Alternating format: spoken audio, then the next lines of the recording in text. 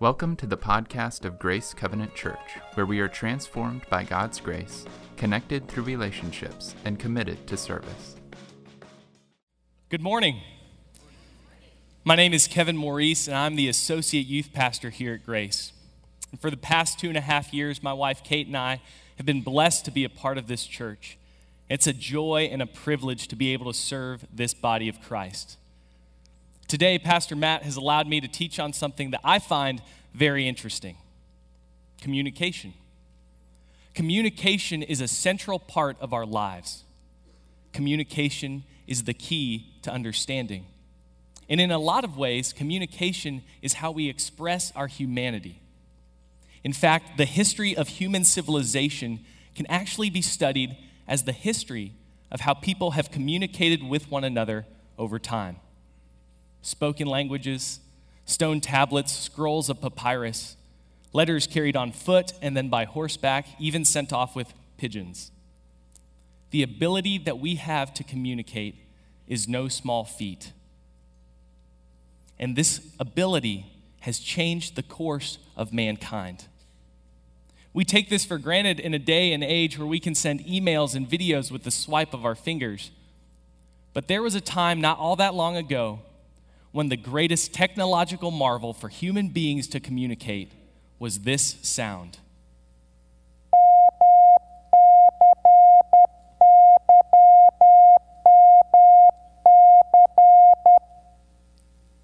Morse code, a series of dots and dashes that most of us only know from seeing it on film or learning it for a merit badge.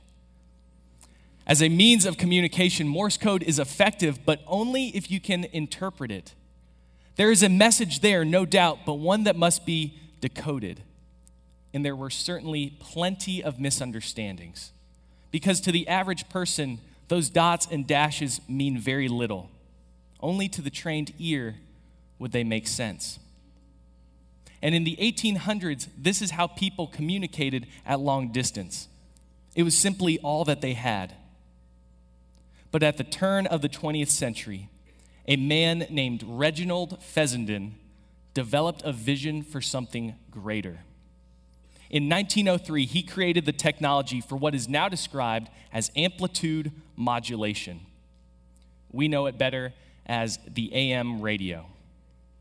You see, Reginald Fessenden was an inventor who discovered a way to utilize radio waves rather than cables or wires to transmit communication. At first, all that this could do was send Morse code signals, and so he experimented with this invention on ships up and down the northeast coast of the United States. This was just a small part of Fessenden's dream for this technology. He wanted to revolutionize communication. And so on Christmas Eve, 1906, after 36 months of toil working to make this invention better and stronger, with no press release, no media frenzy, Reginald Fessenden spoke these words into the radio: "Fear not, for behold, I bring you good news of great joy that will be for all people. For unto you is born this day in the city of David a Savior, who is Christ the Lord." In the middle of the night, in the silence of the winter cold, Christmas Eve, 1906, Reginald Fessenden opened his Bible, and into the silence came the Christmas story from Luke chapter 2, the very first words ever spoken on the radio. What an incredible moment. Can you imagine being a ship captain somewhere in the North Atlantic? You're listening for the distinctive taps of a Morse code transmission when all of a sudden a human voice starts speaking to you. You would be astounded. You're looking at this little box in rapt fascination. You're all alone on the high seas, and someone is telling you a Savior has been born, Christ the Lord. A real voice. No one had ever heard anything like this before. The spoken word out of silence. something completely new that would change the world forever. A message from God that brings hope. What a great opening line. Good news, great joy for all people. Communication between God and man.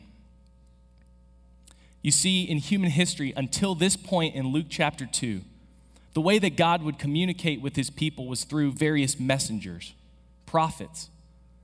But there were misunderstandings. The message from God was not getting through. This word prophet carries a multitude of connotations, but defines simply a prophet is someone who brings communication from God to people. You see this throughout the Old Testament. God chooses a messenger, he gives this person a unique message or vision, and they in turn share it with people. That's the role of a prophet, communication between God and man. And among all of the prophets of the Old Testament, there was one who was looked to as the great prophet. Deuteronomy 34 declares Moses to be this person. And it makes sense. Moses is the one to whom God spoke through a burning bush. Moses is given the mission of bringing the people of God out of slavery in Egypt. He goes up the mountain and brings down the 10 Commandments. He sees the presence of God pass by. But here's what's truly interesting about Moses. Before he dies in his final writings in the book of Deuteronomy, God gives Moses a vision for the future. And God says, I will raise up for them a prophet like you from among their brothers.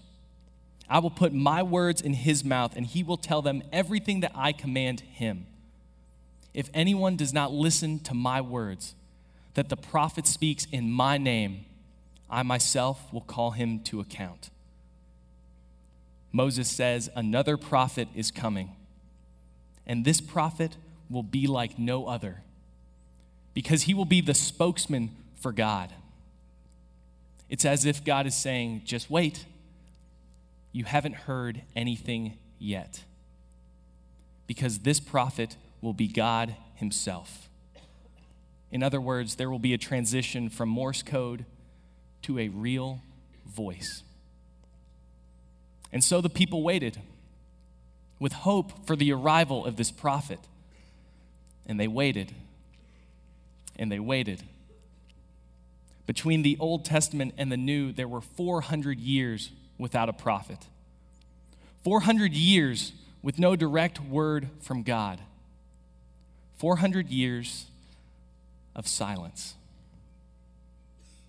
You can imagine a little boy reading the words of Scripture, asking his father, Dad, I've been reading about God, and I have to know, have you ever heard anything from God?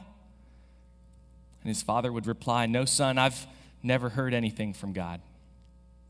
The boy would think for a second and then ask, what about Grandpa? Did he ever hear anything from God?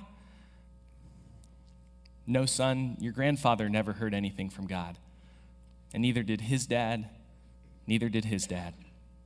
Son, for a long time, no one has heard anything but silence. And if that were your situation, if you were that little boy, this revelation would most likely lead you to believe one of three things. Either God was dead, his troubling silence could be explained away by the fact that he was no more. Or perhaps God was angry. He was so angry that he had finally given up on his people. Or maybe God just didn't have anything else to say. And into that silence came the most amazing sound. It was a baby crying that broke the silence of 400 years. Emmanuel, God with us. Communication from God to mankind. John 1:1 says that in the beginning was the Word, and the Word was with God, and the Word was God. Another name for Jesus Christ is the Word, because in him this hope for direct communication with God is realized. In the moment of his birth, everything changed. It's as if all of the other prophets that had come before were simply dots and dashes, because in the person of Jesus Christ, we have the real and audible voice of God himself. No more confusion. No more Morse code. Here at Grace, we are in a season called Advent, a time of year that we spend in expectation of Christmas morning. And when we anticipate Christmas, we must begin to see Christ as more than just an infant child. It's important for us to see Jesus in each of his unique roles. And so today we will be studying Jesus Christ, the prophet. Because Jesus grows up, and he goes on to teach about things that only he can communicate. Jesus defines spirituality for us in a way that is relatable and understandable, because he is both human and divine. The way in which he teaches is remarkable. He uses parables and proverbs, allusions to simple objects in everyday life. This makes his teaching living and active. When Jesus the prophet spoke, the people knew exactly what he was saying, because he spoke with clarity, and more importantly, he spoke with absolute authority. So the people listened. They came from far and wide. They crossed rivers and lakes, and they climbed mountains to listen to his every word, to hang on to each and every one, because they knew that what he was saying was significant. But is simply listening to the words of Jesus enough? Is that sufficient? Is that all that it takes? If you would turn in your Bibles to John 14:23, Jesus says this about the words that he speaks. If you would, look for all of the personal pronouns that he uses, and we'll also show it up on the screens. Jesus says, "If anyone loves me, he will keep my word, and my Father will love him, and we will come to him and make our home with him. But whoever does not love me does not keep my words. And the word that you hear is not mine, but the Father's who sent me." Jesus has a great deal to say. Time and again, he emphasizes the importance of his words, and he always follows it up with, "If you love me, then you'll do what I say." Don't just listen, but do. This is true of most of communication, isn't it? It's not just about listening to the words, it's about the actions that follow. If you told your child, "Go clean your room," and they returned an hour later and the room is still a mess, but they said, "Mom, Dad, I thought about what you said and I memorized those words. Go clean your room. I could even say it to you in Greek if you want." As a parent, you might be impressed, but you're going to tell them, "Go do it. Actually clean your room." Or suppose your wife asks you to bring home a gallon of milk. You arrive, but without the milk. She asks you where it is, and you say, "Well, my friends and I got together after work, and we had this lengthy discussion about what it would look like if people actually brought home gallons of milk. And we're going to meet again next week, and we're going to study the intricacies of these words, gallon and milk. It should be fascinating." I've only been married for 2 years, so I'm by no means an expert, but I can assure you that that's not what my wife wants to hear. She just wants milk. And so you see, it's not just about listening to or even understanding the words. What matters is whether or not we act upon them. And when we're talking about the words of Jesus, we're not just talking about a shopping list or suggestions for life.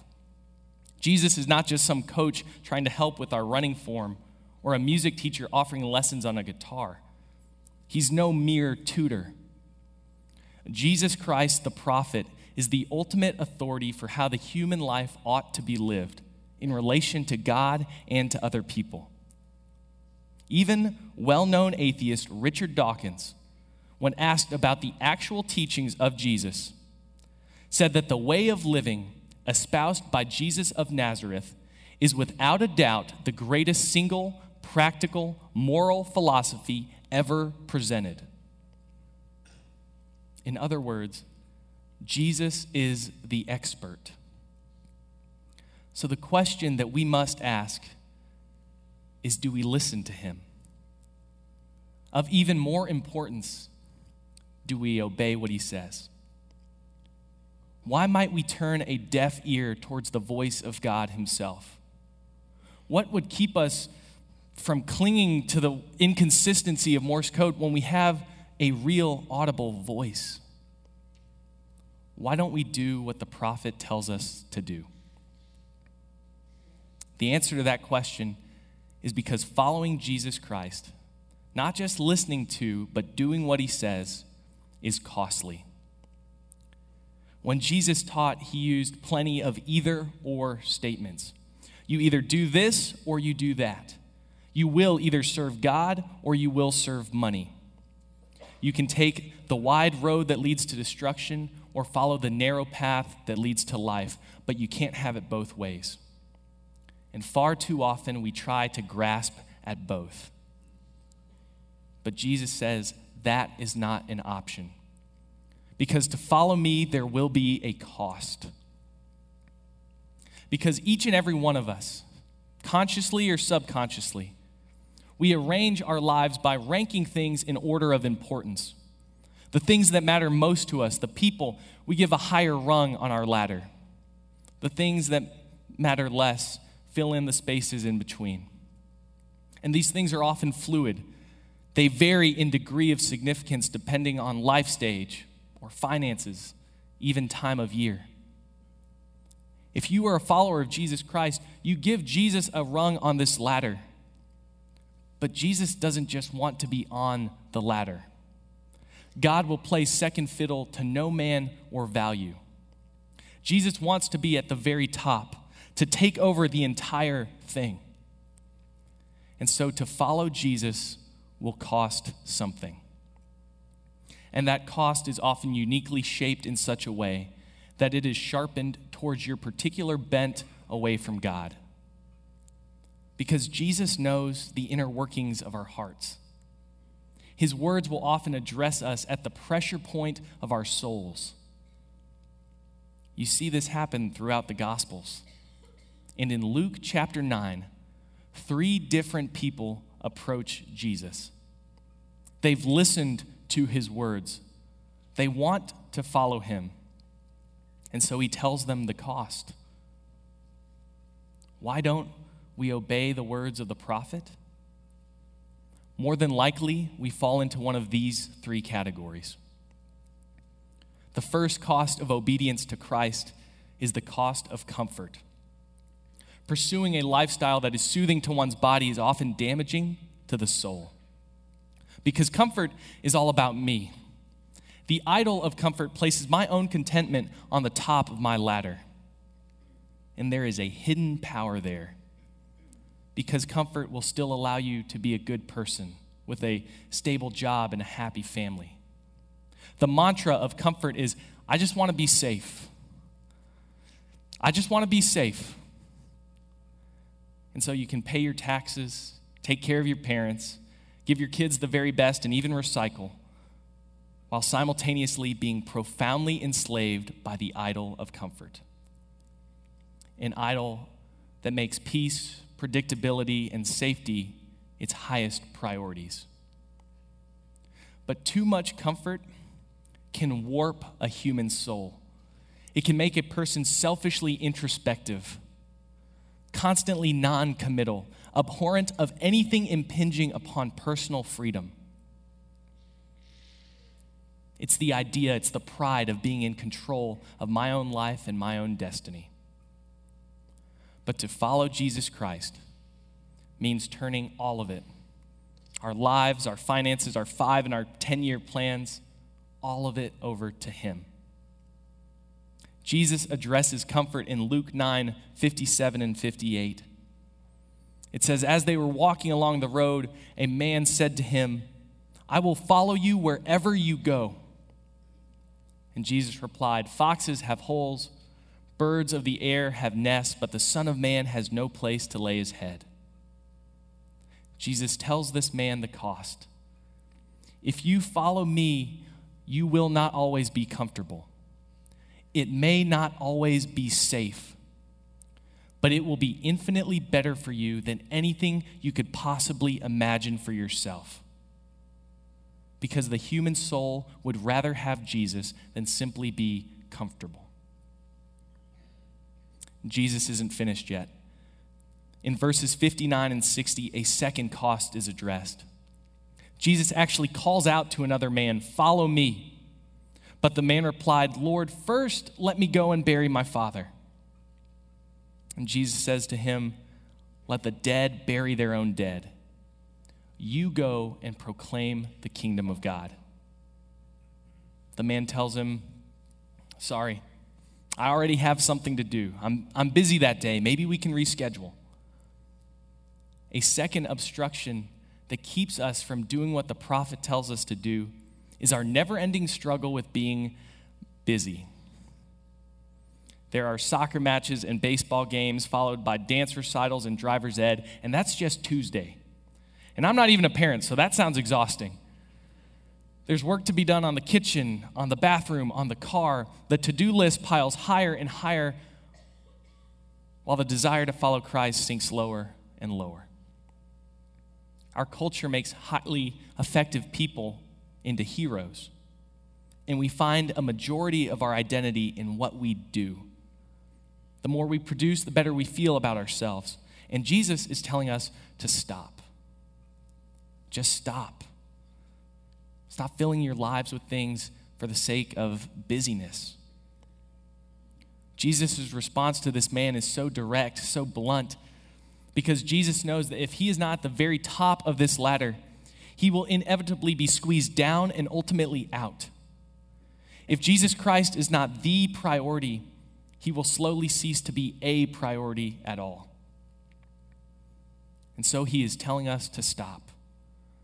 Stop finding your identity in all of the things that you do, and start finding your identity in what he has done. Jesus tells these two men the cost. For one, it is his comfort. For another, it's an identity. A third and final cost is addressed in these next two verses. Another said, "I will follow you, Lord, but first let me go back and say goodbye to my family." And Jesus replied, "No one who puts his hand to the plow and looks back is fit for service in the kingdom of God." Jesus, I would follow you, but. Jesus, I will follow you, but first. Simply put, this man is overconnected. He's overly attached to this world, specifically to his family. His request seems simple, even good and innocent enough. He just wants to go back and say goodbye. But immediately, Jesus knows that this man will never leave. He may talk about wanting to find God, to follow him, but not right now. He's got other things to worry about. He has to find out what his family might think. And after all, he likes his life. He doesn't want to change too much. But Jesus doesn't care about being a second love. In fact, 5 chapters later in Luke 14, Jesus will say that to follow him means hating your own family in comparison with your love for Christ. This man's ladder is not set up in a negative way. He has a high concern for those that he loves. But the cost of following Jesus Christ means that there can be only one true love. There can be only one at the top. And Jesus knows that the moment this man turns his head, he will have already made his decision. Jesus, I would follow you, but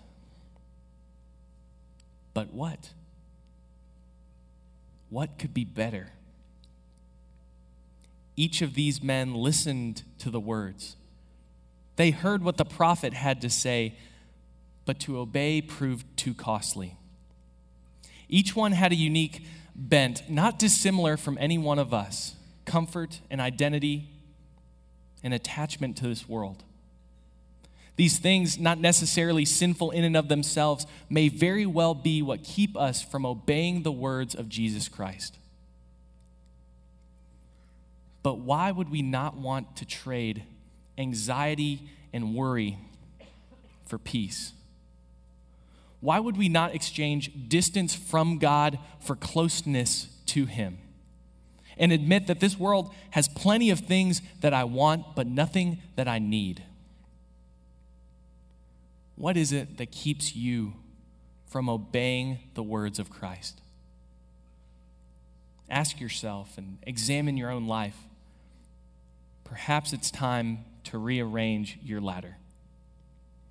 Because if we seek to find joy in other ways, if Jesus is not in control of our lives, then we're looking in the wrong place.